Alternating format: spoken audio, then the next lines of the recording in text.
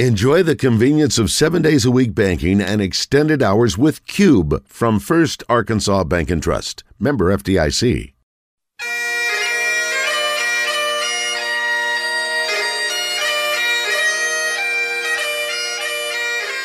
It's time for From the Short Grass with Trey Schapp, a golf podcast for those who love golf, struggle with golf, and just like to enjoy the outdoors and fellowship with friends, all while chasing a ball around trying to put it in a 4 1/4 inch diameter hole.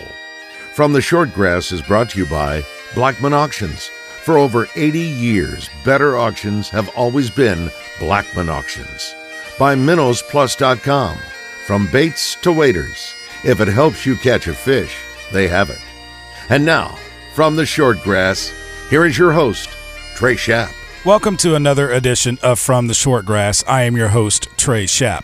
Fall is in the air. The leaves have started changing colors. They're dropping to the ground, and sometimes it's hard to find your golf ball on the golf course, whether it be in the fairway or out because of the leaves. With the change in seasons, it's time to talk course maintenance. And so this episode of From the Short Grass, I travel out to Chenal Country Club to talk with their superintendent, Jed Spencer. Jed gives us a little bit of an insight into maintaining golf courses, but not just one 18 holes, as Chenal has 36, and each 18 holes has a different grass type on the green. We're going to talk to Jed about maintaining the golf course and how to prepare for the upcoming winter as well. MinnowsPlus.com. I want to thank them for their sponsorship of From the Short Grass. They've been with us from the very beginning. Find them on the web at MinnowsPlus.com. They have all of your fishing and hunting needs right there on the website, MinnowsPlus.com. We're back after this. Stay with us. This is Thomas Blackman of Blackman Auctions. Trey asked me to sponsor a show for another few months. Even though I don't like golf, I do like a show. I have no idea how he gets the awesome variety of guests on his show, but it is entertaining and informative even for a horrible golfer like myself. I'm learning a lot about the game and about the passion for playing. So much so, I've started using my country club for more than Sunday brunch. Trey makes golf interesting, I make auctions interesting. For auctions, listen to me. For golf, listen to Trey. Since 1938, better auctions are Blackman Auctions. Minnows Plus is your local source for live bait and live well supplies. They carry the entire line of SureLife products, everything from Better Bait and Finer Shiner to no ammonia products to keep your bait and your catch thriving till you get back to the dock. They are the best source for all your private land ponds. Minnows Plus has fish food and pond fertilizer to keep your pond healthy and thriving all year long. If you own or run a bait and tackle shop and need to resupply, contact Minnows Plus and ask about their wholesale prices. Open to the public and walk-ins are welcome. Find them on the web at MinnowsPlus.com. Welcome back to From the Short Grass. Now on the tee, the superintendent of Chenal Country Club, Jed Spencer. Jed, thanks for joining me on From the Short Grass. You are the course superintendent here at Chenal Country Club. 36 holes that you get to deal with, plus a practice range. And I even saw the other day, y'all have grass tennis courts now. We do. We have one court that we installed 2 years ago and opened it up last year. Very unique in that we are the only club in the state to have hard courts, clay courts, and now a grass court. Not open all year because this really, if we need to take some grass from it, a nursery green, we will. So far we haven't, but it's only open for a few weeks out of the year, but still a very special time for our membership to be able to use that. When that transition was being made, did you say, look, I need to go over to Wimbledon and see how they do it? Surprisingly enough, Will Brierly is the head groundsman over at Wimbledon, and I was able to contact him, get some pointers from him about setting the course up, setting the court up, how to maintain it, things like that. So it's extremely helpful to have someone of that nature to give you some tips to do that. And that's a great thing about our industry. We're willing to help each other out, and here is head groundsman at Wimbledon helping a guy here at Chenal with just one court. Very cool. Very cool. Yeah, that is pretty neat. Now, what about when it comes to golf courses? How much do superintendents talk? Surprisingly, we talk a lot. And in the realm of the state of Arkansas, we have a great, what I would call brotherhood, that we can call anybody at any course, and more than likely they're going to help us out. Not too many people have quote-unquote secrets that we do something different. We all are in favor of helping each other, and by anybody, I mean anybody that we can call to help us out if we have issues or whatever we need to do to solve our problems. And it's a great network to have that we have that here in this state. You've been here at Chenal. You started out not as the superintendent and worked your way up, and you started here when it was just the Founders Course, just 18 holes. So you saw the building of Bear Den, and back in the day it used to be bent grass greens on both courses. Now you have Tiff Eagle on the Founders Course, and you just told me a little while ago that you're about to switch to Tiff Eagle on Bear Den as well. You know, it's amazing the changes that have taken place out here in 20-plus years, and for the better for our club. Each club has to make a determination what's best for them as far as grass variety, grass type, depending on when your play is, what your members expect, how you can maintain it, the resources you have. And so when we converted in 2018 from A1 bent grass to the Tiff Eagle on Founders, we had done our research, and then we were late to the game in this Bermuda change, if you will, and that really allowed us to talk to other superintendents in the state who had done this, and so we were able to incorporate some of those little tips that I think have just enhanced what we've done on the Founders Course with the Tiff Eagle Bermuda. Why is it so difficult in this part of the country to keep bent grass going? Well, we are in what is known as a transition zone, where typically you can grow a cool season grass such as fescue, ryegrass, also a transition to Bermuda grass, zoysia grass, or warm season grasses as they're known. And so when you have this area that ranges from here all the way up to Missouri, Kansas, where you can grow both types, you can grow both kinds very poorly as well as very well. And so that is what makes it difficult, because each grass has a different time period in which they excel, and each grass has a time period in which they have their difficulties and their struggles. And just based off the weather that we have here, again, makes it difficult to choose the right variety for here. What are some of the complaints, if there are complaints, that golfers give superintendents, that they're not happy about how thick the rough is, or how high it is, or why is the fairway that narrow? I can't find my golf ball when it's when it goes into the rough. I mean, what are some of the complaints that superintendents get from golfers? Well, of course, you start with the greens, and of course they're fast, too fast. Slow. Sometimes, yeah. For the membership that you have, it can be too fast, too slow, inconsistent, too grainy, too sandy. And a lot of that is based off of what we do to the greens as well. And golfers catch a snapshot of obviously a long cycle of what we maintain on a course. And so that makes it difficult when you maybe have just done a cultural practice on a Monday and they come out a Wednesday and there's still a little bit of sand on the greens, or we've just aerified tees and there's holes. And so educating them to put those pieces of the puzzle together, that, okay, you're here one day, you're catching a snapshot of what is going on for a week or a month through this time period. Sometimes you have to take that into consideration with their concerns, or I hate to say complaints, because most of them do care about the condition of the course. And so you get some crazy ones out there, complaints or questions, but by and large, most of the players and golfers, they really do care about the condition. They care about what you're doing, the longevity of the course. Sometimes you just have to be specific about what you're doing now, and they want to know now what's going on. And so kind of the hierarchy, obviously you start with greens and you work your way tees, fairways, rough.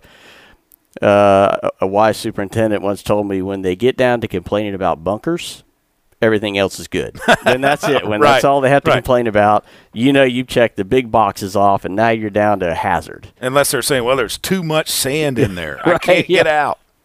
Too much, too little, too firm, too soft. And there's articles out there that talk about, well, if you want consistent bunker conditions, here's what it needs. And basically it comes down to every bunker would have to be designed the same. And they're not. Every golf course isn't designed the same either. That's the beauty of this game, is that we're working in nature, and that we're battling nature, and the things that we do to manipulate nature here and provide consistent conditions, not only here but throughout the state. The superintendents that do it do a wonderful job at it. You have zoysia fairways here. I think that is the best grass to hit off of out of a fairway that could possibly be. So we have Meyer on the Founders Course and Cavalier on the Bear Den course. Two different types, two different varieties that have different traits and that we have to manage a little different. And when they are good, they are good. They stand your ball up. You don't get a bad lie. And I would agree. To me, that's what I've worked on my entire career, not only here but other places, and it's hard to beat a good Jersey grass fairway. And once you get them good, boy, they are good. What are the challenges that you face here at Chenal with the two courses? Well, first and foremost, it's finding the right people to manage these courses and the amount of people that we need to. We are about 400 acres, and that's a lot of land to cover. A lot of nuances here within that 400 acres that require either special skills to maintain or special equipment to maintain, and it gets really to be a scheduling conflict at times, knowing, okay, what's more important in this area or that area, so prioritizing our maintenance is key to that. And, it sometimes overwhelms you, and it can be, but we have a good system here, and course maintenance is all about good people. Mm-hmm. The staff and crew I have here, some of them have been here for longer than I have, and you cannot put a price tag. You can't quantify the value in that individual. And so I get a lot of compliments, and I'll say, you need to thank my guys and my staff because they make it happen, and they really do. It's about the people just as much as it is anywhere else in any other organization that really make it happen. When it comes to transition, and we're in one now where we're getting ready for we're in the middle of fall, but we're getting ready for that winter season, and last year was a brutal winter with all of the snow that we had. As a course superintendent, what concerns do you have during the transition? Mother Nature throws us a curveball every year. You just don't know what the future holds. And that's a lot of questions we get. We go back to complaints. Well, if I'd have known what the weather was going to be like, I would have done things totally different, right? You know, you look in hindsight and looking back. But, this year we're in a dry year, which I would rather have a dry fall than a wet fall. It allows us to do things we need to do to prepare for winter. It allows the golfers to enjoy the course more, which to me, the fall is the best time to play. We're more about grass. We turn to grass, turf grass health at that point. So what do we need to do? What do we need to apply?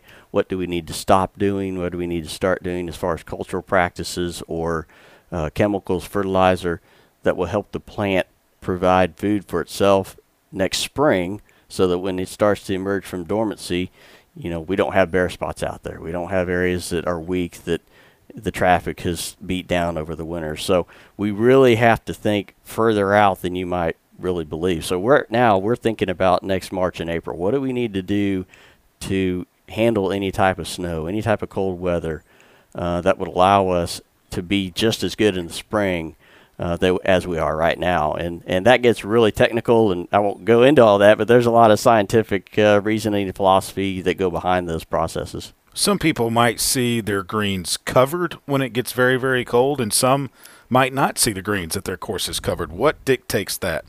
Well, first and foremost, I think there's a lot of great research out there now. University of Arkansas is doing some great research about temperature-wise, when should you cover your greens?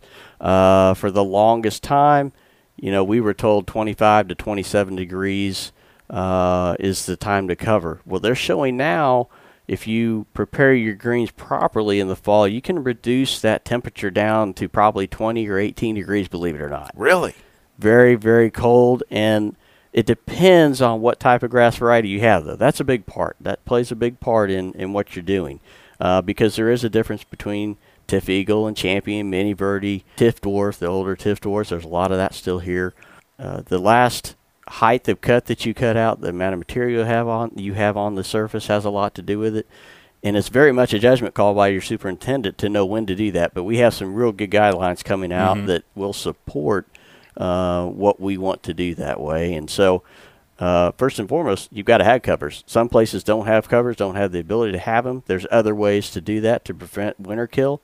But covers are the best and easiest way for sure to make sure that you're going to have grass in the spring if we get cold. Now, when you're playing golf, and let's say it's December or January, and the grass is all dormant, ball marks on the greens, you have to cut holes into a green. What's the philosophy here? What do you like to do? Do you have like maybe 5 holes pre-cut and you just use those and rotate them and put caps over the others? What's the philosophy here? So what we do here is we'll actually just probably cut less days. So we'll still just cut 1 hole, but we'll just, instead of maybe 6-7 days a week, we'll cut it back to 3 days a week, because that area around that cup we know will take a certain amount of traffic and then we'll need to move it. So by cutting 1 hole gives us more options throughout the course of an off season to cover more area of the green to utilize the full space that we have to use on the green. I know some places that do cut 3 or 4 holes that rotate those and then they'll move them. That's another way to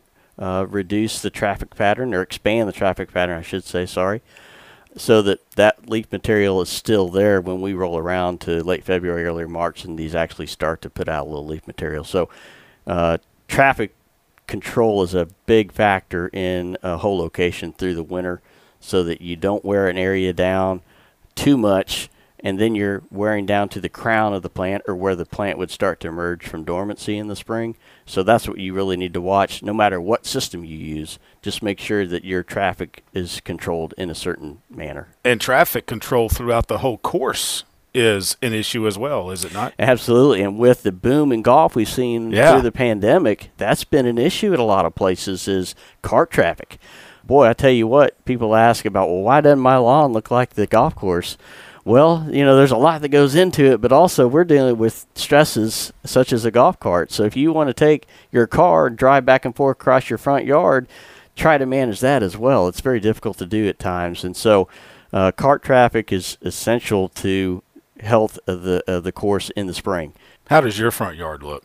I tell you, I'm pretty lucky. My wife actually mows our yard. Really? So I don't know how I got her trained on it, but most of the time, probably because I'm here most of the time, mowing 400 acres. But yeah, so she likes to mow it. I let her do it. So you still mow? I don't know if there's a superintendent that at some point doesn't get out there and be a part of the solution. Sure, we plan, we manage, we set up, we schedule, but when it's all said and done, we all do what we need to do. Jump on a roller, jump on a fairway unit, fill this hole there, fill that gap. It just makes everything work so much better. And the continuity of our crew, we know everybody's in it. There's not someone that's higher than another at the end of the day. You and your crew, you guys have to be morning people, don't you? You definitely do. I've been getting up for, years now, for about 4:30, 4:45 in the morning, and I wouldn't have it any other way. I bet most of my guys are like me, that we typically don't have to have an alarm clock. We've been doing it so much now, you just kind of wake up and go. Right. But you definitely have to be a morning person to do this, for sure. When you look at greens and trying to get green speeds consistent over the course, how difficult is that? Each green is its own microenvironment. And you really have to take that into consideration when you're planning your cultural practices and your rolling and your mowing heights and your fertility and your PGRs, plant growth regulators. When you step back, you actually have to take a broader look at those areas, and if there's trees in the way, you need to cut some trees to get some sunlight. We are not afraid to cut trees down here, and that's one item that golfers will see. Boy, you're taking a lot of trees. Well, you want trees or grass? I can show you plenty of areas that we took trees out and you have grass to play on now. And it's very difficult sometimes to explain that correlation, how that works. But going back to consistency over, each course, 18 holes, it takes a lot of planning, and you just really have to look at each green individually, almost daily, to see what's going on, to see if there's greens that you say, okay, we don't need to, or this area of this green, we don't need to verticut. We've done that. We don't need to do this green at all. We need to put a little more sand on this one. So you really have to be out there monitoring daily what's going on with your greens to get them as consistent as you can. One thing that you'll hear good and bad about is obviously a stimp meter. We use the stimp meter here just for that purpose. So we have specific greens that we'll use, and we'll use a stimp meter on not to see how fast we could get them necessarily, but to see if they're consistent green to green. And that's what we really use that for. And green to green and day to day. You know, if we go out and roll, how does that affect? Of course, it's going to speed them up a little bit. And again, it goes back to the snapshot of the day that sometimes things are going to change from day to day based on what we do. What's the fastest you've ever gotten the greens here? So back in 2019, during the Southern Am that we had, the amateur tournament, I believe it was the second round, we had them just a shade over 14, almost 14 and a half. Yikes. Most people do not want to play on 14 and a half. I love fast greens, Yeah. but I think that's too fast for me. It's quick, and they were firm along with that. I think that's worse than putting on glass. Yeah, it was, and they were smooth. But it took so much effort to get them double cutting and rolling and all that stuff. It's a lot of effort to do that, but it was fun to do that. I like to end each podcast with, when you find your ball mark on the green, repair it, and a couple of more. The importance of that from a superintendent's perspective, what is that? Twofold. You're looking at overall green health. Because if you don't fix your ball mark, what happens? You see it gets scalped by our mowers in the mornings. When we're out there, we don't have time to fix every ball mark.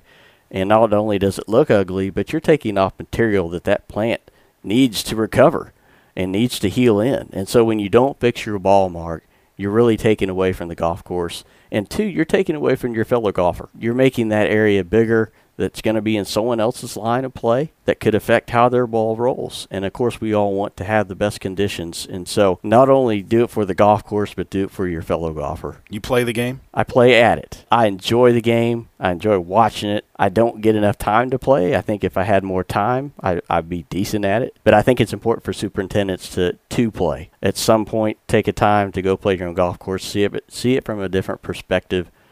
Because you'll definitely notice things you don't notice just by driving around in a cart. But if you want to talk about golfing, you need to talk to my wife. I know.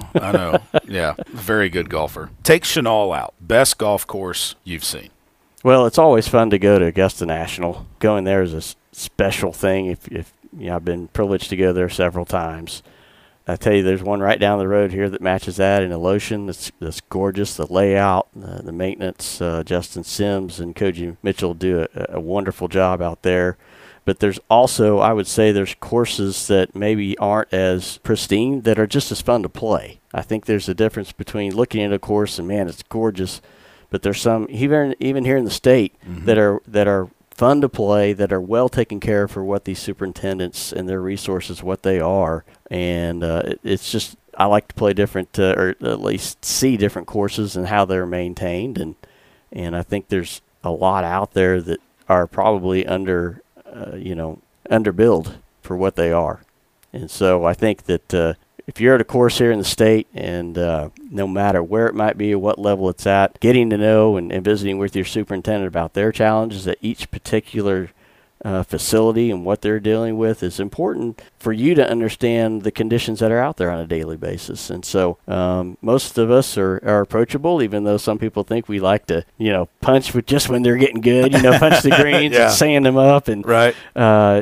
Most of them, some people think we're just evil to the golfers, but couldn't be further from the truth that we really are doing things for the health of the golf course and the long-term health of the golf course. We're here for the long haul. Most of us are here to make sure that you're enjoying your round the best that it can be, whether it's in March, July, or October. And so that's our goal, especially here at Chenal, to make sure that we're trying to be as consistent as possible. Well, Jed, I can tell you that every time I've had the opportunity to come out here and play the golf course, I've been in fantastic shape, and that's credit to you and your staff. And it's always a treat to come out here and play whichever side it is.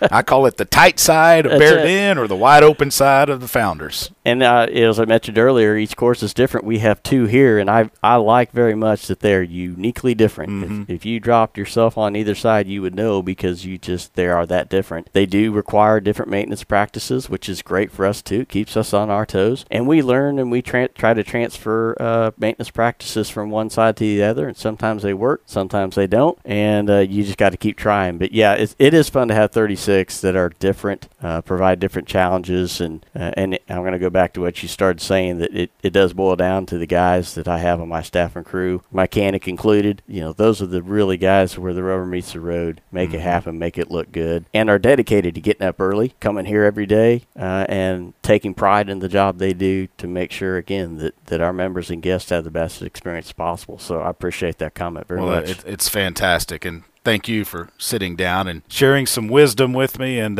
if my front yard ever needs some help, I'll get Kelly yeah, exactly. involved with it. This is Thomas Blackman of Blackman Auctions. Trey asked me to sponsor a show for another few months. Even though I don't like golf, I do like a show. I have no idea how he gets the awesome variety of guests on his show, but it is entertaining and informative even for a horrible golfer like myself. I'm learning a lot about the game and about the passion for playing. So much so, I've started using my country club for more than Sunday brunch. Trey makes golf interesting. I make auctions interesting. For auctions, listen to me. For golf, listen to Trey. Since 1938, better auctions are Blackman Auctions. Minnows Plus is your local source for live bait and live well supplies. They carry the entire line of SureLife products, everything from better bait and finer shiner to no ammonia products to keep your bait and your catch thriving till you get back to the dock. They are the best source for all your private land ponds. Minnows Plus has fish food and pond fertilizer to keep your pond healthy and thriving all year long. If you own or run a bait and tackle shop and need to resupply, contact Minnows Plus and ask about their wholesale prices. Open to the public and walk-ins are welcome. Find them on the web at minnowsplus.com. Welcome back to From the Shortgrass. Do you like a good auction called by a good auctioneer? Blackman Auctions. They have good auctions and they have great auctioneers. Since 1938, better auctions have always been Blackman Auctions. Find them on the web at blackmanauctions.com. On the tee with our weekly rules segment, it's PGA Master Professional Adam Carney. Adam, this question today comes in from Randy in Memphis. A ball lands in a golf cart and it actually stays there. He says it happened in their men's league the other night. What do they do? Yet again, one I've had more than once. So the golf cart is, by definition, a movable obstruction, and when it's parked. So we had this, I believe it was the high school state championship years and years ago at Fayetteville. Player on 18 at Fayetteville Country Club hit one over the green, ended up in the sweater basket of a spectator cart that was sitting on the cart path. When the ball comes to rest on a movable obstruction, the obstruction is removed. The ball's lifted, the obstruction is removed, and the ball must be dropped immediately below where it came to rest. So it's dropped, it's not placed. It is dropped. It must be dropped immediately below the spot where it came to rest in or on the obstruction. And so in this circumstance, the cart was on a cart path, so the player was required to drop the ball on the cart path. Obviously, he dropped it twice. Both times it rolled more than 2 club lengths or rolled closer to the hole, either way, at which point he was required to place it on the cart path at the point where it first struck a part of the golf course. He placed it, then he took relief now from an immovable obstruction and took relief according to that rule, and ball's in play. Long story short, it can happen. The question becomes, whose golf cart was it? If it's a shared golf cart, who is operating the golf cart at the time that it happened? If I park my golf cart behind the green and I hit my shot from 30 yards short of the green and I blade it or whatever and it ends up in the golf cart, well, that's my equipment at that point. So my ball struck equipment, so I'm going to be subject to penalty under that. If, however, you and I are playing together and riding in a golf cart together and I got out in front of the green and you parked it back there, now it's your equipment, under those circumstances, because you moved the golf cart. There's no penalty for striking another player's equipment. But so, yeah, it's just one of those things. It's, hey, my ball's come to rest on a movable obstruction. Famously, Phil Mickelson a couple times has hit it up into kind of the hospitality areas. Yep, in a majors. We've seen a lot of players hit into hospitality areas. Sure. Now, that is going to be a little different. That's a temporary immovable obstruction because it's not a permanent structure, but it's not a movable obstruction, but he chose to play it, but he could have taken relief. You have the option of playing it, playing it out of the sweater basket or the be a little difficult. Of a golf cart would be a bit of a challenge, but yeah, you're going to be entitled to relief. Just move the golf cart. He's Adam Carney. He's our rules guru. If you've got a question about the rules of the game, email us at fromtheshortgrass@gmail.com. That will do it for this edition of From the Shortgrass. I want to thank Jed Spencer for taking some time out of his busy work schedule to sit down and talk a little course maintenance with me. Good luck to the Arkansas State Golf Association amateurs and the PGA chapter professionals as the Randy Beaver Cup matches take place this weekend in Hot Springs at Hot Springs Country Club. I'd leave you with this golf quote. Golf is a fascinating game. I've taken nearly 40 years to discover that I can't play it. That from Ted Ray, who won 46 professional tournaments, including the 1912 Open and the 1920 U.S. Open. Remember, when you find your ball mark on the green, repair it and a couple of more. And I hope to see you from the Shortgrass. You've been listening to From the Shortgrass, a weekly podcast dedicated to the game of golf. From the Shortgrass is brought to you by MinnowsPlus.com and Blackman Auctions. This has been a presentation of the Buzz Radio Network.